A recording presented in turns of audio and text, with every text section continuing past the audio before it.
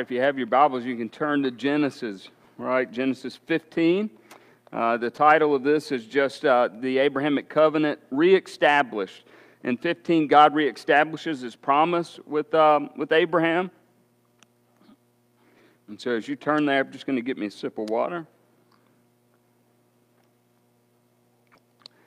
As you turn, I want to remind you what happened last week with Abraham. Last week, Lot is taken. He's kidnapped. And Abraham goes after him with his trained men. Abraham defeats 5 kings. And so now, this is important because chapter 15 starts with the understanding of what just happened in 14. In 14, Abraham goes out again, defeats 5 kings, he's blessed by other kings. And so just would point this out. Before this, Abraham would have just been someone who lived in the area. Now Abraham, in a sense, becomes a threat. He poses a threat to the kings. And so on his mind, undoubtedly, is this notion that, okay, I've gone in and I've done what God's called me to do, but God handed me victory over 5 kings. But now there's 10 kings in the vicinity of where Abraham lives. And now all those kings look to Abraham and see a possible threat. And so, again, you just need to know that. I want to remind you of that as we get into Genesis 15, because that kind of sets the stage for what God's going to share with Abraham. And so I just have, I'll throw the map up again just so you see it. I know the red is his travels. I know you can't see it great from where you're at, but I would encourage you, find this map in your Bible and take a look at it so you can just kind of get yourself accustomed to where Abraham's life and his journey takes him and where we're at in each passage. These are the 4 things I'd just like to point out in the sermon today. I believe Genesis 15 clearly teaches, 1, that we are not to be afraid. As God's people, if we're living in God's will, it's the safest place you can be. It's in the very center of God's will for your life. As a Christian, when you get outside of the will of God, there's probably no more dangerous place to live is to be out doing your own thing, your own way, according to your own works and your own will. The second is God is our reward. So just think about this for a second. God is enough. God should be enough for every believer. It's not a relationship with God plus all these material things. It's not a relationship with God plus anything. But in everything, our relationship with God has to be enough for us. It should be all satisfying. And we'll see this Abraham in his life, God is enough for him. He doesn't need all the other things this life may afford us. Abraham's told to look to the stars. And so I want to look at this for a few minutes today after we read the passage. Look to the stars. I would share to you, anytime you have a problem in this life, anytime you're facing some overwhelming circumstances, you find yourself in the midst of some battle, whether it be a spiritual battle, physical battle. Listen, look to the stars and know that the very one who created the stars is the one who stands in your corner, is the one who equips you to make it in and through this life. It equips you to make it not only through difficult circumstances, but for God to use those difficult circumstances to produce something within you, this peculiar weight of glory, the New Testament says, that Christ is working within us. And then the final thing is this: righteousness always comes by faith. Righteousness is not based on how many works you can do, how good of the works that you try to do in this life, not how smart you are, not how much money you give, not how many times you show up on a particular week to your actual physical church address. Righteousness comes by faith and by faith alone. So when God looks at us and it's accredited to us, righteousness, when God sees us and says that this man is declared righteous. And by the way, this is what through the Lord Jesus Christ, one day we stand before God and we will be declared righteous. But that righteousness comes by faith, and there's no other way to receive the righteousness of God in your life through Christ Jesus. And so these are the 4 things I want to talk a little bit about and go a little further into detail. But let's just read Genesis 15 together. I'll have it up on the wall. And then after we read it, I just want to spend some time talking about these 4 aspects of what's taking place in the Abrahamic covenant in Genesis 15.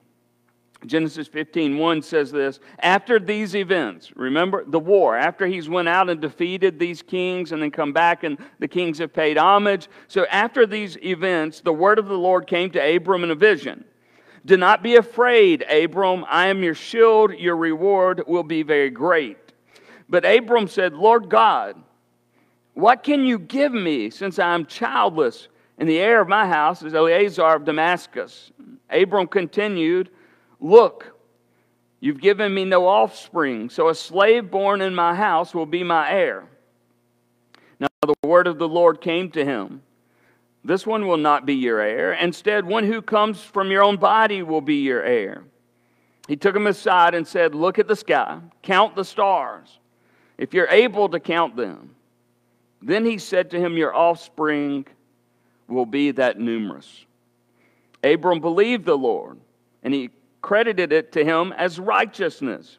Now this is, Abraham believed in the Lord, and the Lord credited it to Abraham's account, the righteousness.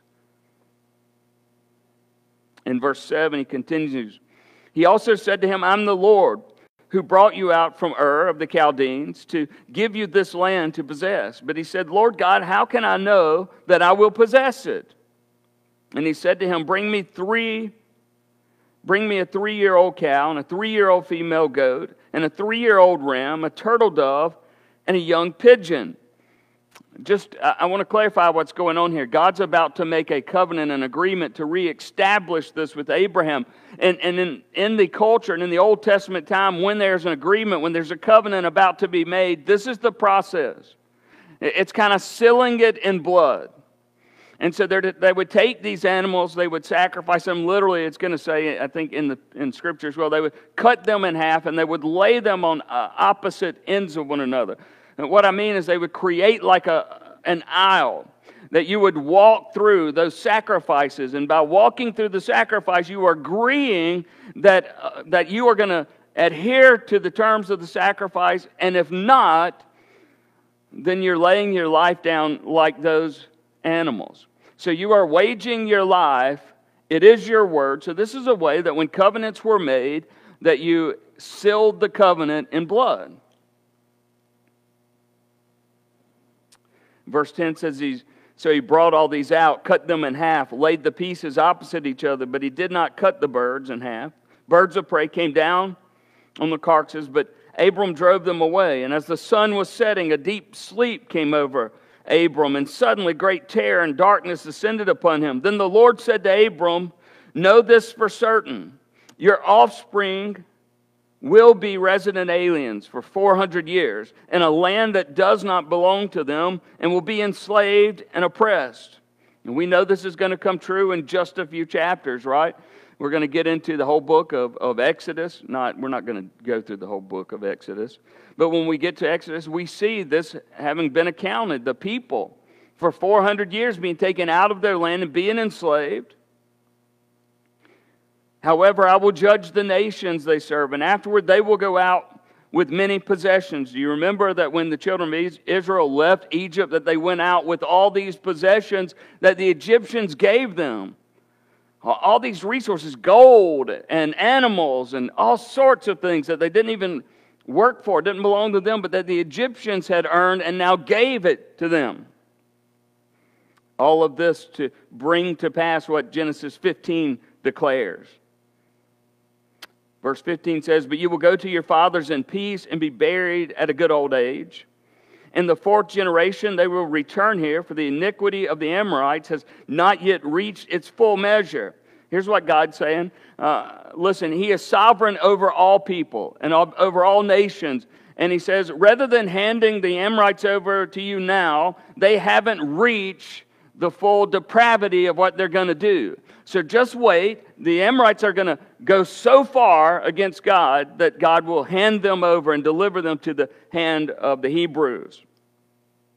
Verse 17 says, when the sun had set and it was dark, a smoking fire pot and a flaming torch appeared and passed between the divided animals.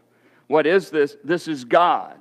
God is coming down and passing between the animals that have been sacrificed and cut in half as a seal to the covenant He's making with God. Remember, I just titled this the Abrahamic Covenant Reestablished. God is reaffirming to Abraham that which he has already told him and promised him. There's a renewal. In a sense, it's almost like renewing your vows as husband and wife. You already made a commitment to one another, but you come together once again after a period of time so that your friends and family may come together and you reaffirm your love for one another. You reaffirm your commitment to one another. God's already made a covenant with Abraham. But in Genesis 15, he reestablishes that covenant. He lets Abraham know, I haven't forgotten the promises I brought you. You notice Abraham's tone? Abraham at some point has been questioning how God's plan is going to come true. When God says, I'm going to bless you, Abraham says, how can you bless me? I'm childless. Like God had already told him previous, I'm going to make you the father of many nations. And still there's doubt in Abraham's mind. But what God does is to reaffirm his promise. God ever do this in your personal life when God's shared something just between you and God, when God's made a promise to you, or you've been praying about something and you just feel God said yes to your answer, to the prayer, and you haven't quite seen it yet, and God reaffirms to you what he told you before? You open God's Word, maybe you've been struggling with something, you open God's Word, you begin to read it, and immediately God reaffirms his Word in your life. It's a word you need to hear. Or you come to church on a Sunday morning and you've been struggling with something and the pastor gets up and he's not preaching about you or to you alone. He's just preaching the Word of God. And God, through his Word, reestablishes something in your heart. You're once again reminded that God hasn't forgotten about you. That what God said he will do and he will accomplish. So here this is. It's this smoking firepot and a flaming torch that Abraham in his dream sees going between these animals that have been sacrificed, have been cut in half. Why is he going between them? To say, by death I vow to keep this covenant. If I break this covenant, then let the death of these animals represent my death. It's a pledge. I think it's a pretty hefty pledge, amen? Usually today they just make you sign a bunch of paperwork. Right? Back then you cut these animals in half, you walked between them and said, if I break this covenant, let me be like one of these animals.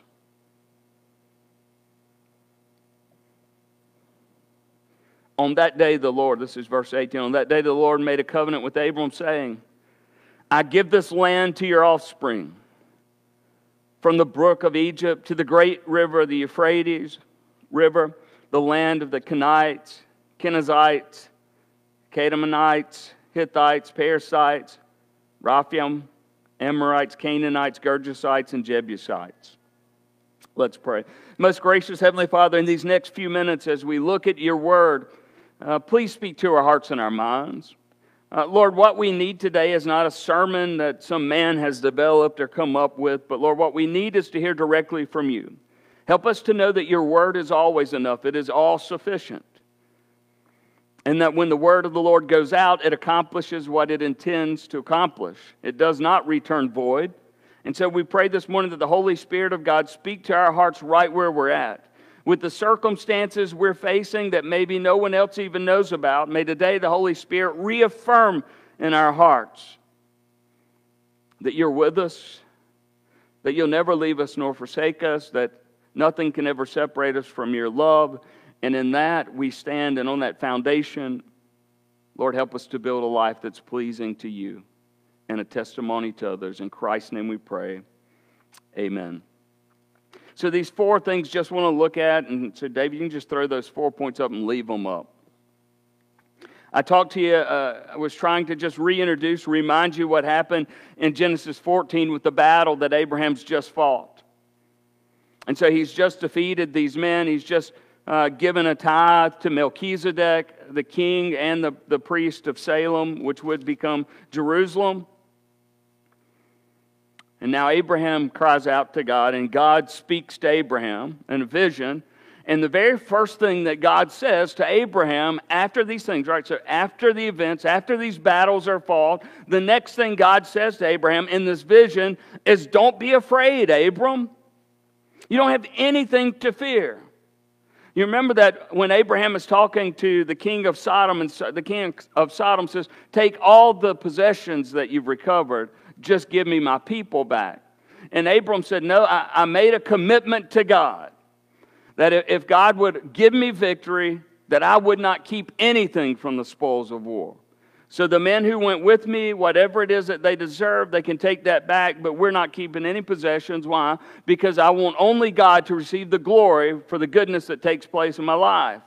I don't want anything else in my life to point to anything but God. I want the blessings that I'm going through. I want the provision that I have in my life. I want all of that to point others to Christ. All right? Abraham would say to Yahweh, right? To the Lord, Jehovah. First thing God tells him, Abraham, don't be afraid. I would say to you this morning that God's still in the business of reminding His people that we don't have to fear. We don't have to fear when the world seems to be closing in all around us, when all of a sudden we find ourselves like Abraham is now a potential threat to other people. We don't have to fear. Not if we've aligned our life with the will of God. Abraham did not go out fighting looking to make a name for himself. Amen? You got to remember Genesis 14. Abraham goes out just to recover his nephew Lot. God gives him a victory not because Abraham wants to make a name for himself, but because Abraham wants to make much of the name of God. I'm going to ask you, in your life, the way you live each and every day, the things you do, the priorities that you make, are we doing things to make a name for ourselves? Are we doing things to bring glory to the name of God? As a church, when we do the things we do as a church, are we doing it to make a name for our church? Are we doing it to bring glory to the name of God? And I want to tell you that if you truly want to live a life where you find yourself always at peace, no matter the circumstances, then your life needs to be about making much of the name of God and to the glory of God, and much less about making a name for ourselves. Everything we do, we ought to do for the glory of God. Everything we do, we ought to do to the very best of our ability, as though we were doing it to the Lord Himself. But in all those things, we do it to the very best of our ability, not so others look at us and think much of us, but so others might look at us and think much of our God. Abraham's a beautiful picture of faithfulness, of trusting. But even Abraham has moments where he's fearful, where he questions himself. Not God, but himself. Don't be afraid. I would say that to you this morning. We're surrounded in a world where it seems that every time we turn on the television, people are only reporting things that want to drive us into our homes to never come out again. Take precautions that you need to make. Absolutely. If you're not living in the house with somebody, keep your distance from them. If you're going in a place where people are going to be right up all over you and on you, wear a mask. As far as I know, I'm just as free today as I was yesterday, and I wore a mask yesterday.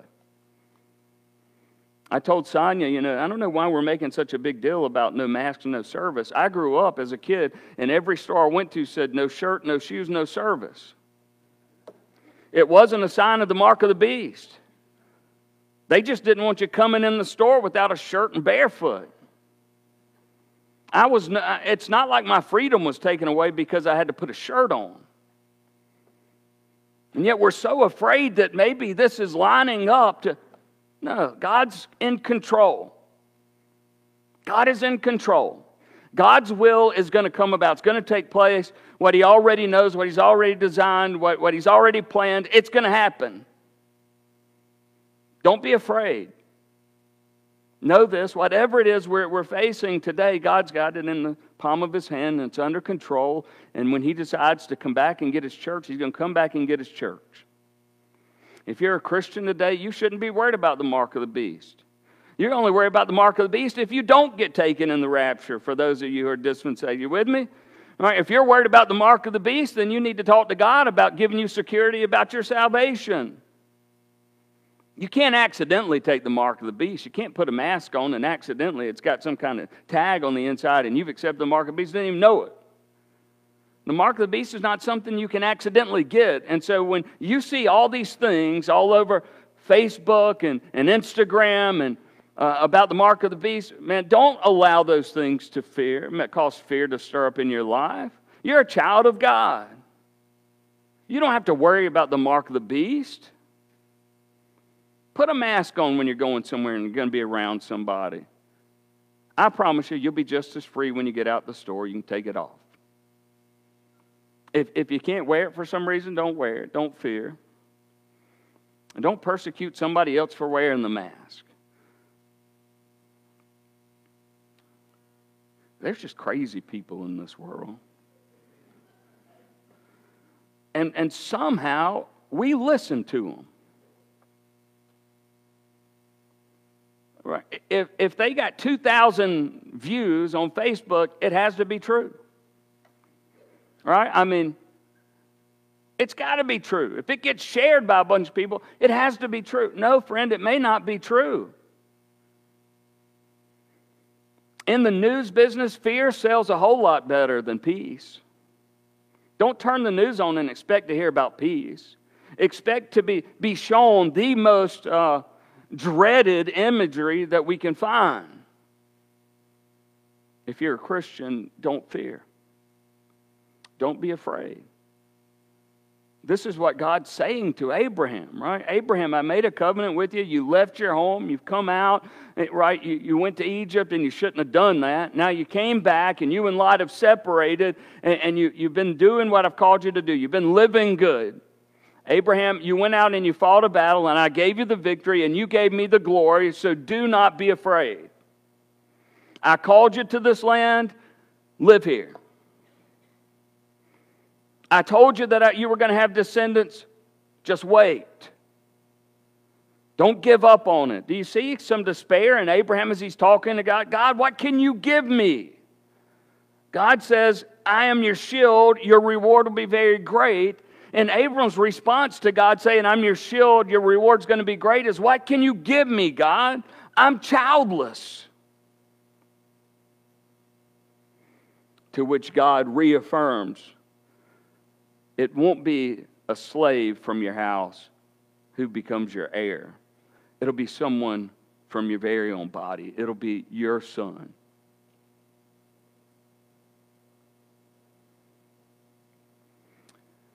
God says, I'm your shield, your reward will be great. What's just happened? Remember, 15 starts after these events. What events? The events of chapter 14. Remember, king of Sodom and Abraham, keep all the possessions that you earned. You've earned those. You went, you defeated those kings. That's the spoils of war. Keep those possessions. Abraham to the king of Sodom, no. No, I will not have anybody saying, you made me rich. But that God provided for me.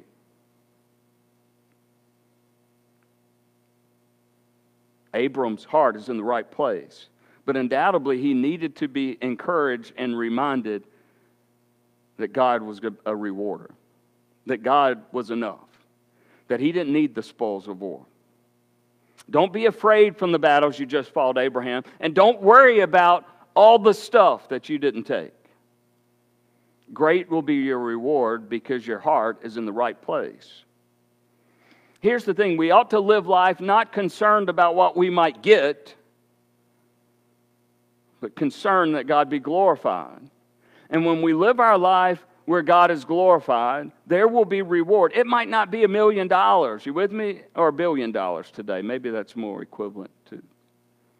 It might not be money. It might be health. God says to Abram, Abram, you're going to enjoy a long, good life.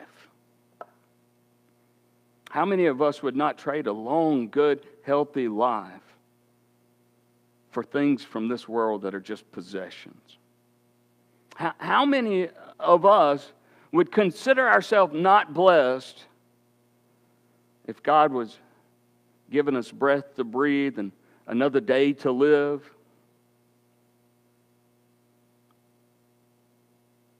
Abraham understood this. God only reminded him I'll be your reward. And I wonder today if God is enough for us. God, are you enough for us? Am I satisfied in you? Because if you're not, you'll never be satisfied. Make sure you hear me. You can never get enough stuff on this side of eternity to satisfy the appetite you can create within your own life for more stuff. The more you get, the more you want. You say, no, not me. I just want this amount. No, friend, I'm telling you, if you're putting your hope in how much stuff you can get or how much stuff you need, you will never be satisfied. The only satisfaction you can find in this life is when God is everything, when God is enough, that you delight in God and Him alone. Isn't it something? As a Christian, we are just, God, I want my family to be taken care of. I want us to have food on the table. But God, all the other stuff I really don't care about. You're enough. And since you're enough, I trust you with those things that we need as a family. Things are not bad in and of themselves. So if you have a bunch of things, I'm not putting you down. I'm not saying you're evil or wrong. I'm just telling you that you can't put your desire, you can't put your passion into stuff. It needs to be in and with God and God alone. I would even submit, don't put it in other people, right? God first. He's in a class all by himself. God, my wife, my children, my church. You with me? Stuff comes much later on the list than God. Are you making time for God? Does your life reflect that God is the priority of your life? Look at your days. Look at your weeks. Where do you spend your time? Where's all your passion? Where's your energy going to? Is God the first thing on your list? We see in Abraham's life, God's first. It's why we will not be surprised when he takes Isaac up to the hill to sacrifice him because God told him to. Why? Because he trusted God. If I'm going to have descendants through Isaac, then I trust God. He'll raise him from the dead or He'll provide a substitute. I just know that we're going up together and we're going to come back together. Whatever happens with the sacrifice, do you trust God? And then God reminds Abraham, look to the stars. Look to the stars, Abraham. Now count them. You can imagine Abraham, right? Like, God, you can't count the stars. Now we know that not only are there billions and billions and I don't know how many stars, but we're talking about 300 million galaxies that each one has millions, if not billions, of stars within them. And so God's saying, look at the cosmos, look at the world around you. If I just spoke all of this into existence out of nothing, then surely to goodness, Abram, I can give you a child of your own body. And the same declaration is true for us. If God's given you peace about something, if you've read God's Word, if you've been seeking God's hand about something, and God's let you know, I want to do this in your life, I want this to take place in your life, listen, look at the stars. Count them. Remember that they came into existence simply at the Word of God. He made everything from nothing. He just spoke it into being. And if God can do that, He can certainly take care of the issues that we have, the circumstances that we find ourselves in. All right, this is exciting. My last point. You want to see Christ in the Old Testament? This is like the book of Romans quoted in Genesis almost. In chapter 15, verse 6, it says that God credited to him as righteousness. I want you to think back to the dream that Abraham has. God says, I'm going to make a covenant between me and you. Make the sacrifices so that we can seal the agreement. The sacrifices are made, they're laid out. Abraham goes into a sleep, sees God. God goes through back and forth for both of them. This is what God say. that the agreement I've made with you, Abraham, is not dependent on what you can do. The agreement I'm making with you, Abraham, is dependent on what I can do. God seals the agreement in and of himself. And he credits Abram with righteousness. This is the covenant. It's pointing us to Christ, right? I am a sinner in desperate need of being saved. I have no righteousness in and of myself. I'm just a sinner, fallen. God sends his Son, Jesus Christ, who sacrifices himself as the terms of the agreement and the covenant he makes with us. We don't go through the process of affirming it from our side. Christ affirms it both for us and him. Christ died so that we might be saved. He made a sacrifice for our sins, but it just so happened that the sacrifice he made was himself. The covenant has been sealed in the blood of Jesus. My salvation is not dependent on me. I can't be good enough to keep myself saved. I could never have done enough good to get saved in the first place. My salvation is all based on the work of Jesus Christ. Me staying saved, you with me? If that's the way you want to put it. My salvation being secure is not based on what I can do in the agreement. It's based on the fact that Jesus vouches for me. And like Abram, who sat back and watched God vouch for him in this covenant, so Christ vouches for us. It's the blood of Jesus that saves us. It's not something I do with my hands or my feet or say with my mouth. It's not something I think in my mind. It is the work of Jesus Christ.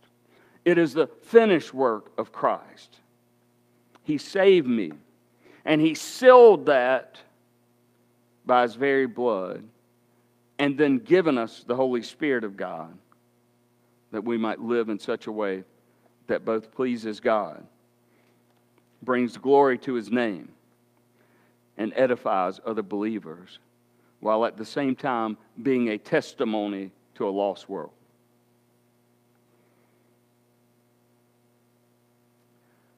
We say sometimes how good God is and how great God is.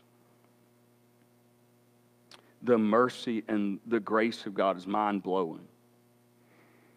And just hear this, church. Your salvation is based in the work of Christ.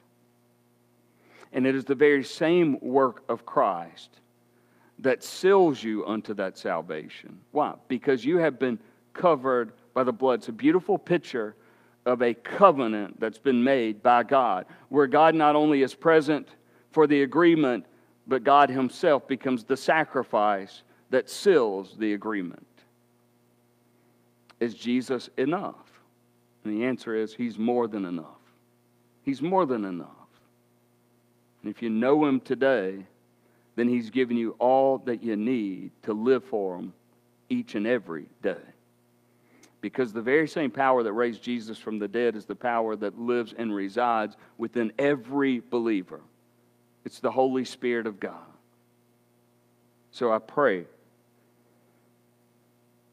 that we would just allow that to sink in, that is the finished work of Jesus, and not anything I can add to the work, but the work of Christ alone. And in that, I know that my eternity is secure. I don't have to be afraid of what's going on around me.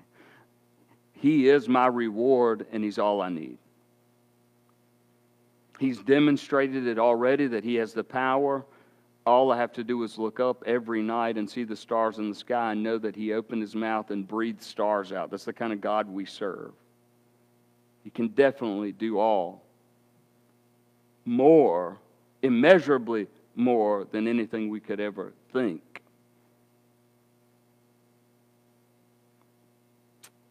And the righteousness I have is the righteousness that comes by faith in Christ alone.